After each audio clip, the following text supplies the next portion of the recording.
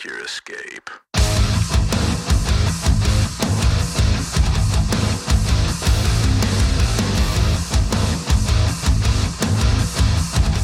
Hey, welcome back. We are glad you're here.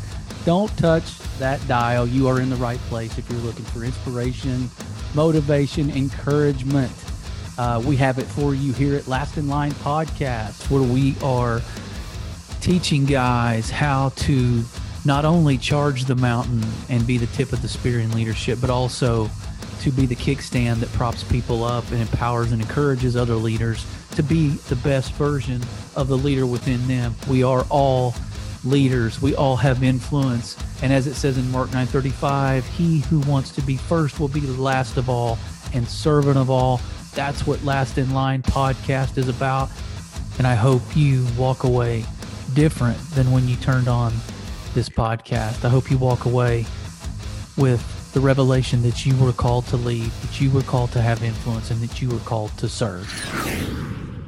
What is up, everybody? Glad you're back. Glad I'm back. Glad we're here together, back together. Hey, I've got a pretty cool episode today. If you're managing a team, coaching a team, this could apply to your kid's baseball team. This could apply to the ivory tower. If you're a corporate executive, this could apply to a sales leader in an organization. And stop me if you've heard it, but there's a couple things that I think are vital in taking your team's temperature.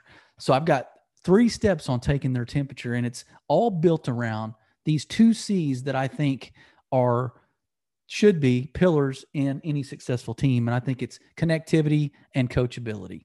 I think you can take their temperature if you've dialed in on these 2 things. I've got 3 steps, 3 areas that are pretty solid recommendations. I've coached several baseball teams over the years, competitive travel teams for my children. I've coached sales teams, all the way down to 3 or 4 salespeople, but I've also run multi-million-dollar profit centers for multi-million-dollar, billion-dollar corporation, 20 salespeople at a time, give or take. And so I've been in leadership. I've discipled people at church. I've run curriculum. I've run classes for men's groups.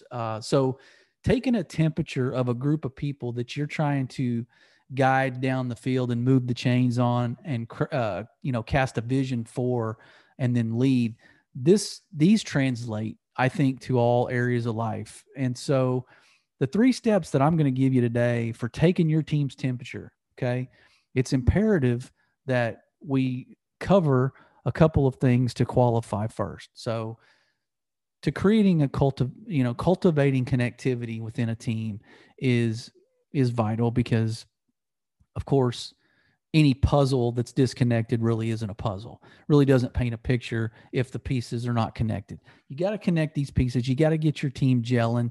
You got to get them firing on all cylinders, but you got to identify gifts and then place them in the right place.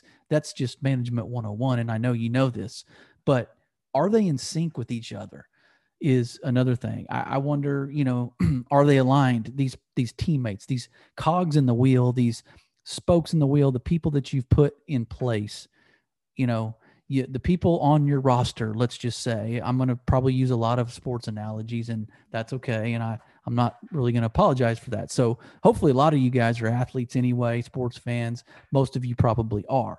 So, when you're building a roster out, you've identified skills, you've identified gifts, you've identified talent. Hopefully they're all aligned with the vision you've cast. Hopefully they're all connected in some form or fashion. Yeah, they all have their own initiatives. Yeah, they all have kind of their own goals, their own performance matrix, their own desires and dreams. But ultimately, if the ship's going to get docked in the right station, in the right shore, everybody's got to be rowing in the same direction. So are they aligned? Are they in sync is the key to the connectivity piece. And it's essential to really instill and reward coachability. People got to be coachable, man. You're hiring people into a company, onto a team that maybe hasn't ever done this exact type of thing before, or in the role they're in might be different. So everybody's got to be willing to learn. Everybody's got to be willing to be coachable. So I'm going to give you 3 areas, 3 steps to taking your team's temperature. If you're a leader, You've got to check in. You're the thermostat, but you got to check the temperature on how the team's doing. The pulse of the heartbeat of the organization is your team, and how you're directing them is going to reflect in what temperature they are as a collective unit, and how they receive your leadership, and where they're where they're taking the ship. So the first one's going to be create cadence. That's the first one. So we got to create this cadence. Everybody's got to be marching to the same drum. Everybody's got to be in step, right, with the leadership's vision, with the organization's goals, with the demands that are out there on this particular division of profitability. Let's just, if we're going to talk sales, not everybody's in sales, but everybody's got a goal. Everybody's got a forecast.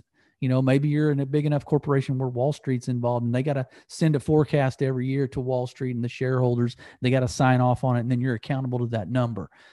That's what I've lived my whole life practically. But if you're not in that, you still have a vision, because I'm going to bet the company you work for has to make money somehow. So even if you're an operations manager, or you're out in the shipping and receiving dock, you still have a team that's still part of this process that creates profitability, that gets products to places, that provides services to customers, that actually keep the lights on. So this applies to you too. So you got to create a cadence, right? The common vision has got to be there. They've got to buy into it. It can't just be the leader's vision. It can't just be your dream. You have aspirations. You have career goals. You've got a ladder you're climbing. Maybe your team isn't doing that ladder climbing like you are, but they still got to be bought into your vision. So you got to create that. You got to create a buy-in. Okay. There's got to be a common vision. If there's not, then people obviously are going to go their own direction, or take matters into their own hands, or create their own vision. They've got to, you as a leader, obviously they got to buy into. Why? Because they got to trust you. They got to trust that you know what you're doing. First of all, that you're competent. They got to trust that you have their best interest at heart, and that you'll go to bat for them. But guess what? They also have to be sold on is your ability to admit failure, admit when you're wrong, admit mistakes, and then you got to be coachable too. So the connectivity and coachability isn't just for your teammates or your team that you're leading. It's for you. You've got to show that you're willing to learn if you're expecting them to. And this hiring process is key for the part I'm talking about, creating a cadence. You got to get the same DNA on the team. I didn't say the same skill sets. I didn't say hire everybody that's the same as you. In fact, I would argue hiring against your weaknesses would be great, or against your strengths, however you want to twist that. But if you're good at something, I say hire somebody that's good at something else. Something that you're weak at, I say hire somebody that's good at that. You got to align those skill sets. But so if we're not talking about you got to hire everybody the same as you, we are talking about the hiring process is key, because you got to get the right character. You got to get the person that's got the DNA, that's going to go grind it out, that's trustworthy, that's not all about themselves, right? There's an element I talk about all the time, and you're going to probably say it right now. If you've listened to any of my episodes, this humility factor has got to be got to have a place for that in your hiring process. You got to see that they're willing to take ownership, and willing to admit mistakes, and willing to make changes, make corrections, course corrections, make adjustments. They got to be humble enough to do that. So the DNA of the talent you're bringing onto the team is crucial. And that's the hiring process. So whatever product you've got, when you're trying to take your team's temperature, whatever product that is of those people, talking about your people being the product, whatever product that team looks like is a reflection of your hiring ability, most likely, unless one of them just snowed you in the interview, fooled you, lied to you, and they're like Jekyll and Hyde, and now they're different, and you got to have hard conversations. But they've got to have a common discipline. So everybody, on the team, I say everybody, 95% of the team, you're going to have one weak link. I still don't believe in the saying, well, team's only as good as their weakest link. I don't necessarily believe that. I think the 95% that are good eggs can probably drown out the noise of the bad egg. But I will say you got to get rid of that person if they're not willing to change. But anyway, there's got to be a common discipline there. There's got to be a work ethic. There's got to be a factor that the team has of keeping their head down, doing the right things all the time, and creating that muscle memory, which leads to my next thing about repeating the right reps. Once you've established methodology, you've established processes and strategies and practical application of the concept. Once you've established all that, you've got to make sure they're repeating these right reps. You've identified something that works. This model, the sales model, the culture, the model of operation, whatever it is in your company, you've established that that's good. It works. Repeat it. But you got to make sure that your team stays disciplined enough to keep their head down, not get distracted, not get bored, not get greedy, not get arrogant. So we got to repeat the right reps. That's how you create cadence. That's the first one. So this cadence, this rhythm, right? It's routine. It might be mundane, but you got to, if it works, we all talk about wash, rinse, repeat. Dude, if it works, keep doing it. Replicate that. And you're building leaders too along the way so that you can expand and exponentially multiply your team if you're doing it right. So the second one's going to be hone humility, right? I just mentioned humility. We're going to dive into humility. So like I said, this is connectivity and coachability on how to take your team's temperature. Those two C's are crucial. All right. So you got to hone humility. First one was create cadence. Second one's hone humility. I mean, the coachability factor right here, if they're not coachable, we really got to have some hard conversations, or we got to just kind of cut bait and move on and let them know it's just not a fit. Because that's one area that I really don't, it's non-negotiable for me. As a coach, when I had a kid who had heart and was willing to learn and be coachable, I'll take 50% of the talent of the other team we're playing and we'll beat them every time, especially in a game like baseball. They might not be the biggest, fastest, smartest, but you give me kids that have heart and you give me kids who are coachable, and we can go win championships. I can almost guarantee it. And so do they want to improve? I mean, that's a huge thing. That's coachability 101. Do you want to get better? Do you believe you don't have all the answers? And do you believe that I have some right answers that you're willing to listen and learn from? Those are factors on whether or not they're coachable. You got to figure that out. And I know we all do these mid-year performance reviews where it's a one-on-one with your teammates or your direct reports and or you're talking to your manager one-on-one. But this is for really leaders who can take temperature of their team right now. So if you've got people that you're directing, and you're casting vision for, then I think this is for you. So are they curious is another thing. So do they want to improve? Are they coachable? Are they curious? That's a big deal. Now, granted, that's hard to quantify sometimes. It's hard to put your finger on, but I would say that you can identify talent when they come to you and are asking a lot of really good questions. That either means they've identified a part of the process they can refine and improve on, or they've identified maybe a new niche that the team needs to explore options of creating processes around. So if that's the case, that tells me this person's innovative. That tells me they have skin in the game. They've taken ownership of their role and that they've got higher aspirations than the role they're in right now. So do they want to learn? Are they curious? Like, those are things that you should be able to identify in your people, your talent, your roster. So that's a way to take your team's temperature, because you can identify leaders by the ones that are the most curious and the ones that are willing to learn. They may not be the most talented, but guess what? They keep asking the right questions enough times, they're going to have right answers, and that their performance is going to be indicative of their curiosity and of the things, the ways they're improving. Consistency is a big deal. Like honing humility is you've got to be consistent. It can't just be a flash in the pan. You're a salesperson and you had a great month and then you kind of coasted, you kind of rested in your laurels and you coasted the next month. Well, guess what? There's going to be a reflection of that.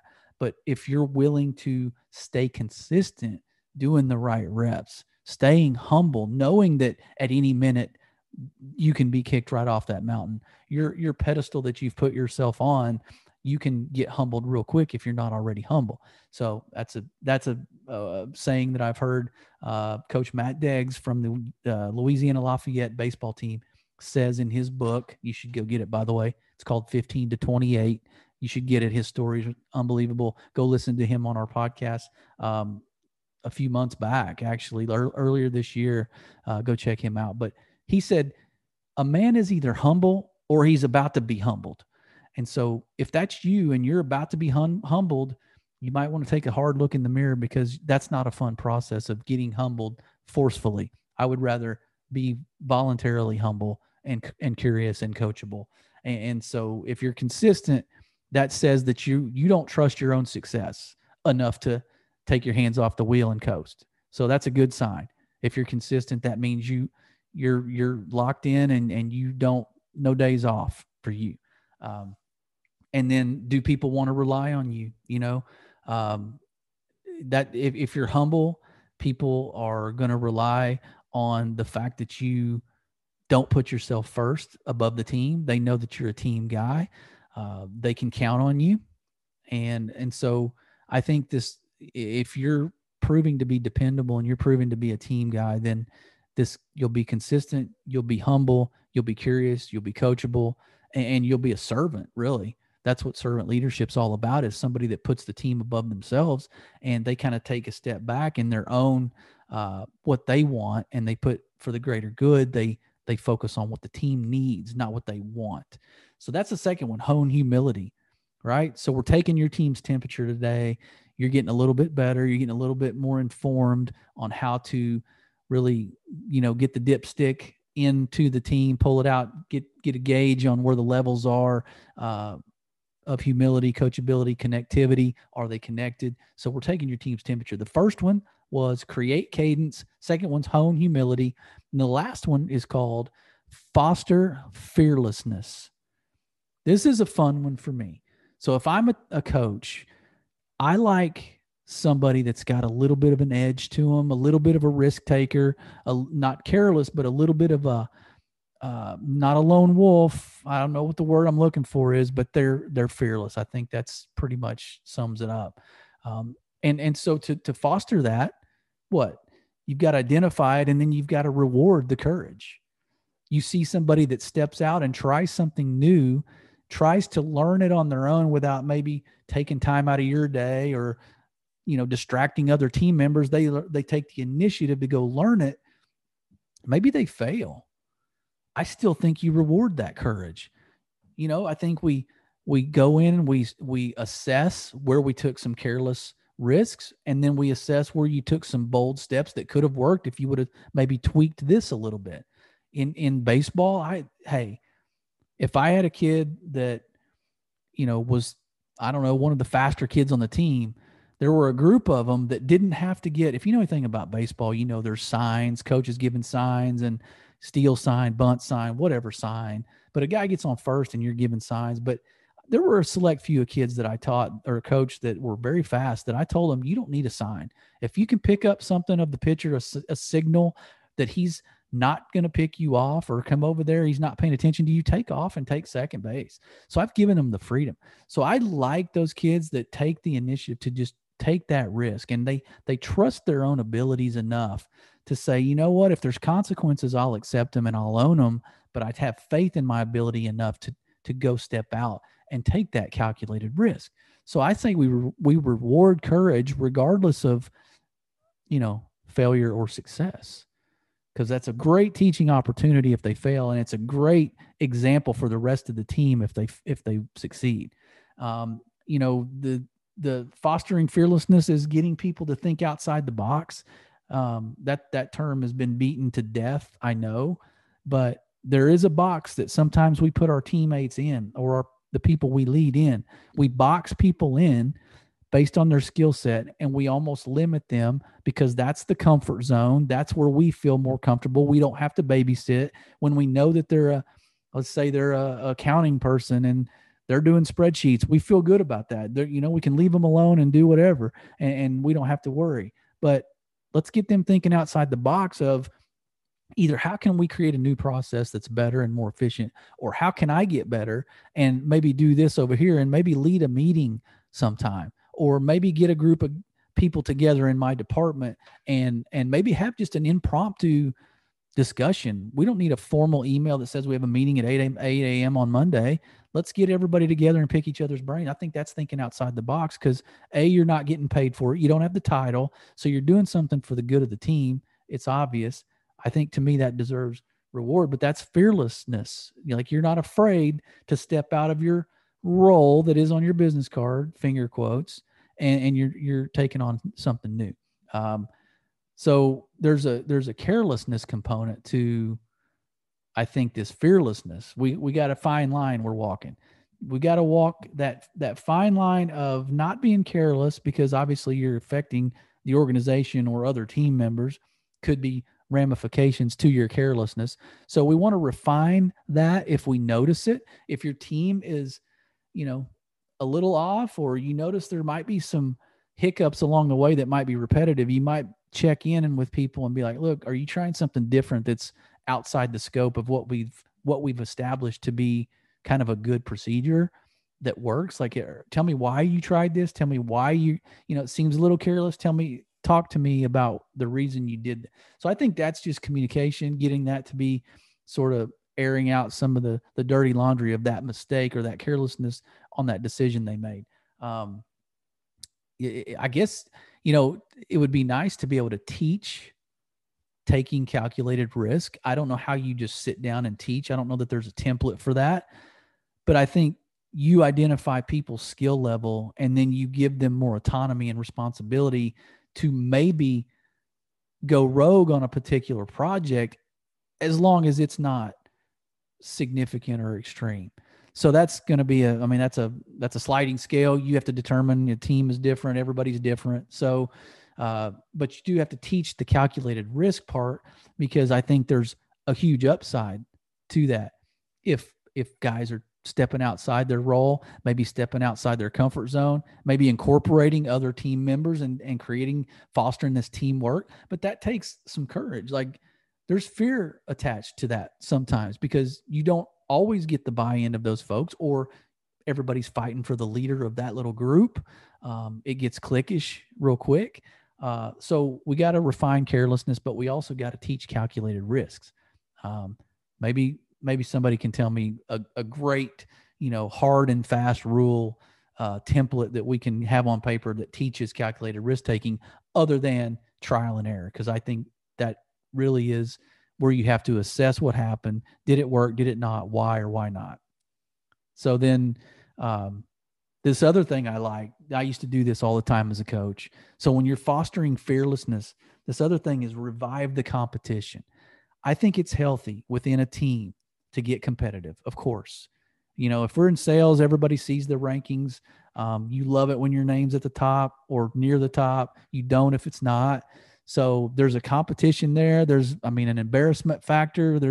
That's a motivator, like it or not. I don't, whatever the wokesters tell you that everybody deserves a participation trophy and we don't want anybody feeling, shameful or feeling embarrassed. No. Foster that competition, foster that competitiveness. Because if you hired the right people, you asked them those questions and got them to give you examples in the interview process of why are you competitive? How are you competitive? Give me examples of that because I'm going to need that. So the more competitive your team is in a healthy environment, nobody's backstabbing anybody, nobody's gossiping, nobody's bringing each other down. It's a healthy competitive environment. I used to do this, I would have contests at practice because it's hard to keep people's attention in practice, especially with junior high kids. But we would have competitions, right? We would do races, relay races. We'd team up, divide them into teams. And so you just kind of get that fire stirred up, get that competitive fire, because in a team sport, of course, you want guys who are going to compete because the other team's coming for you that week. And so they're coming to beat you down. And so if your guys aren't competitive, that's going to hurt. But, again, in business too, there's other products out there. There's other companies out there trying to do the same thing you're doing, and they would love nothing more than to destroy you. So we got to foster that competition amongst our teammates to take their temperature. Understand that's a good way to take their temperatures. Understand who's got it, who doesn't, who's more of a competitor, who's not, who are kind of the tips of the spear of that team, and who aren't. It's a good way to figure that out. And then guess what? That makes performance reviews and compensation talks at the end of the year very easy for you. Hey, Joe, you didn't step up and really take the reins on this like I wanted you, like I hoped you would. You had really a limited role in this team's project. There was a competition going on. You just kind of sat over on the side and let everybody else do the work. Like that's, that impacts how I pay you. So that's another reason that fostering this fearlessness through a competitive environment or competitive exercises or competitions that you can create incentives around, monetary, time off, whatever. But we got to revive the competition.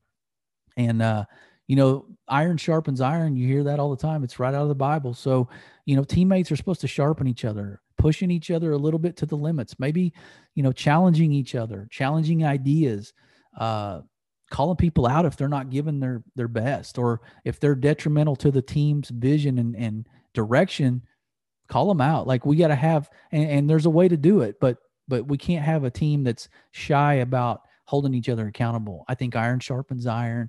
I think for sure that only impacts the organization in a positive way. So these are the ways that have worked for me in different areas of life. This might even work in raising your kids, because that's sort of your own little family team. Not everything I mentioned would be translatable, but in corporate America, in sporting teams, I'm telling you, this will do it for you. If you want to check your team's temperature, connectivity and coachability are really keys in that. And these 3 ways to create cadence, hone humility, and foster fearlessness, you're going to surprise yourself. Your team's going to surprise you. But most importantly, you're going to draw the most out of them, and they're going to hit their potential. And then ultimately the team's going to win. So with that, be blessed. Make your escape.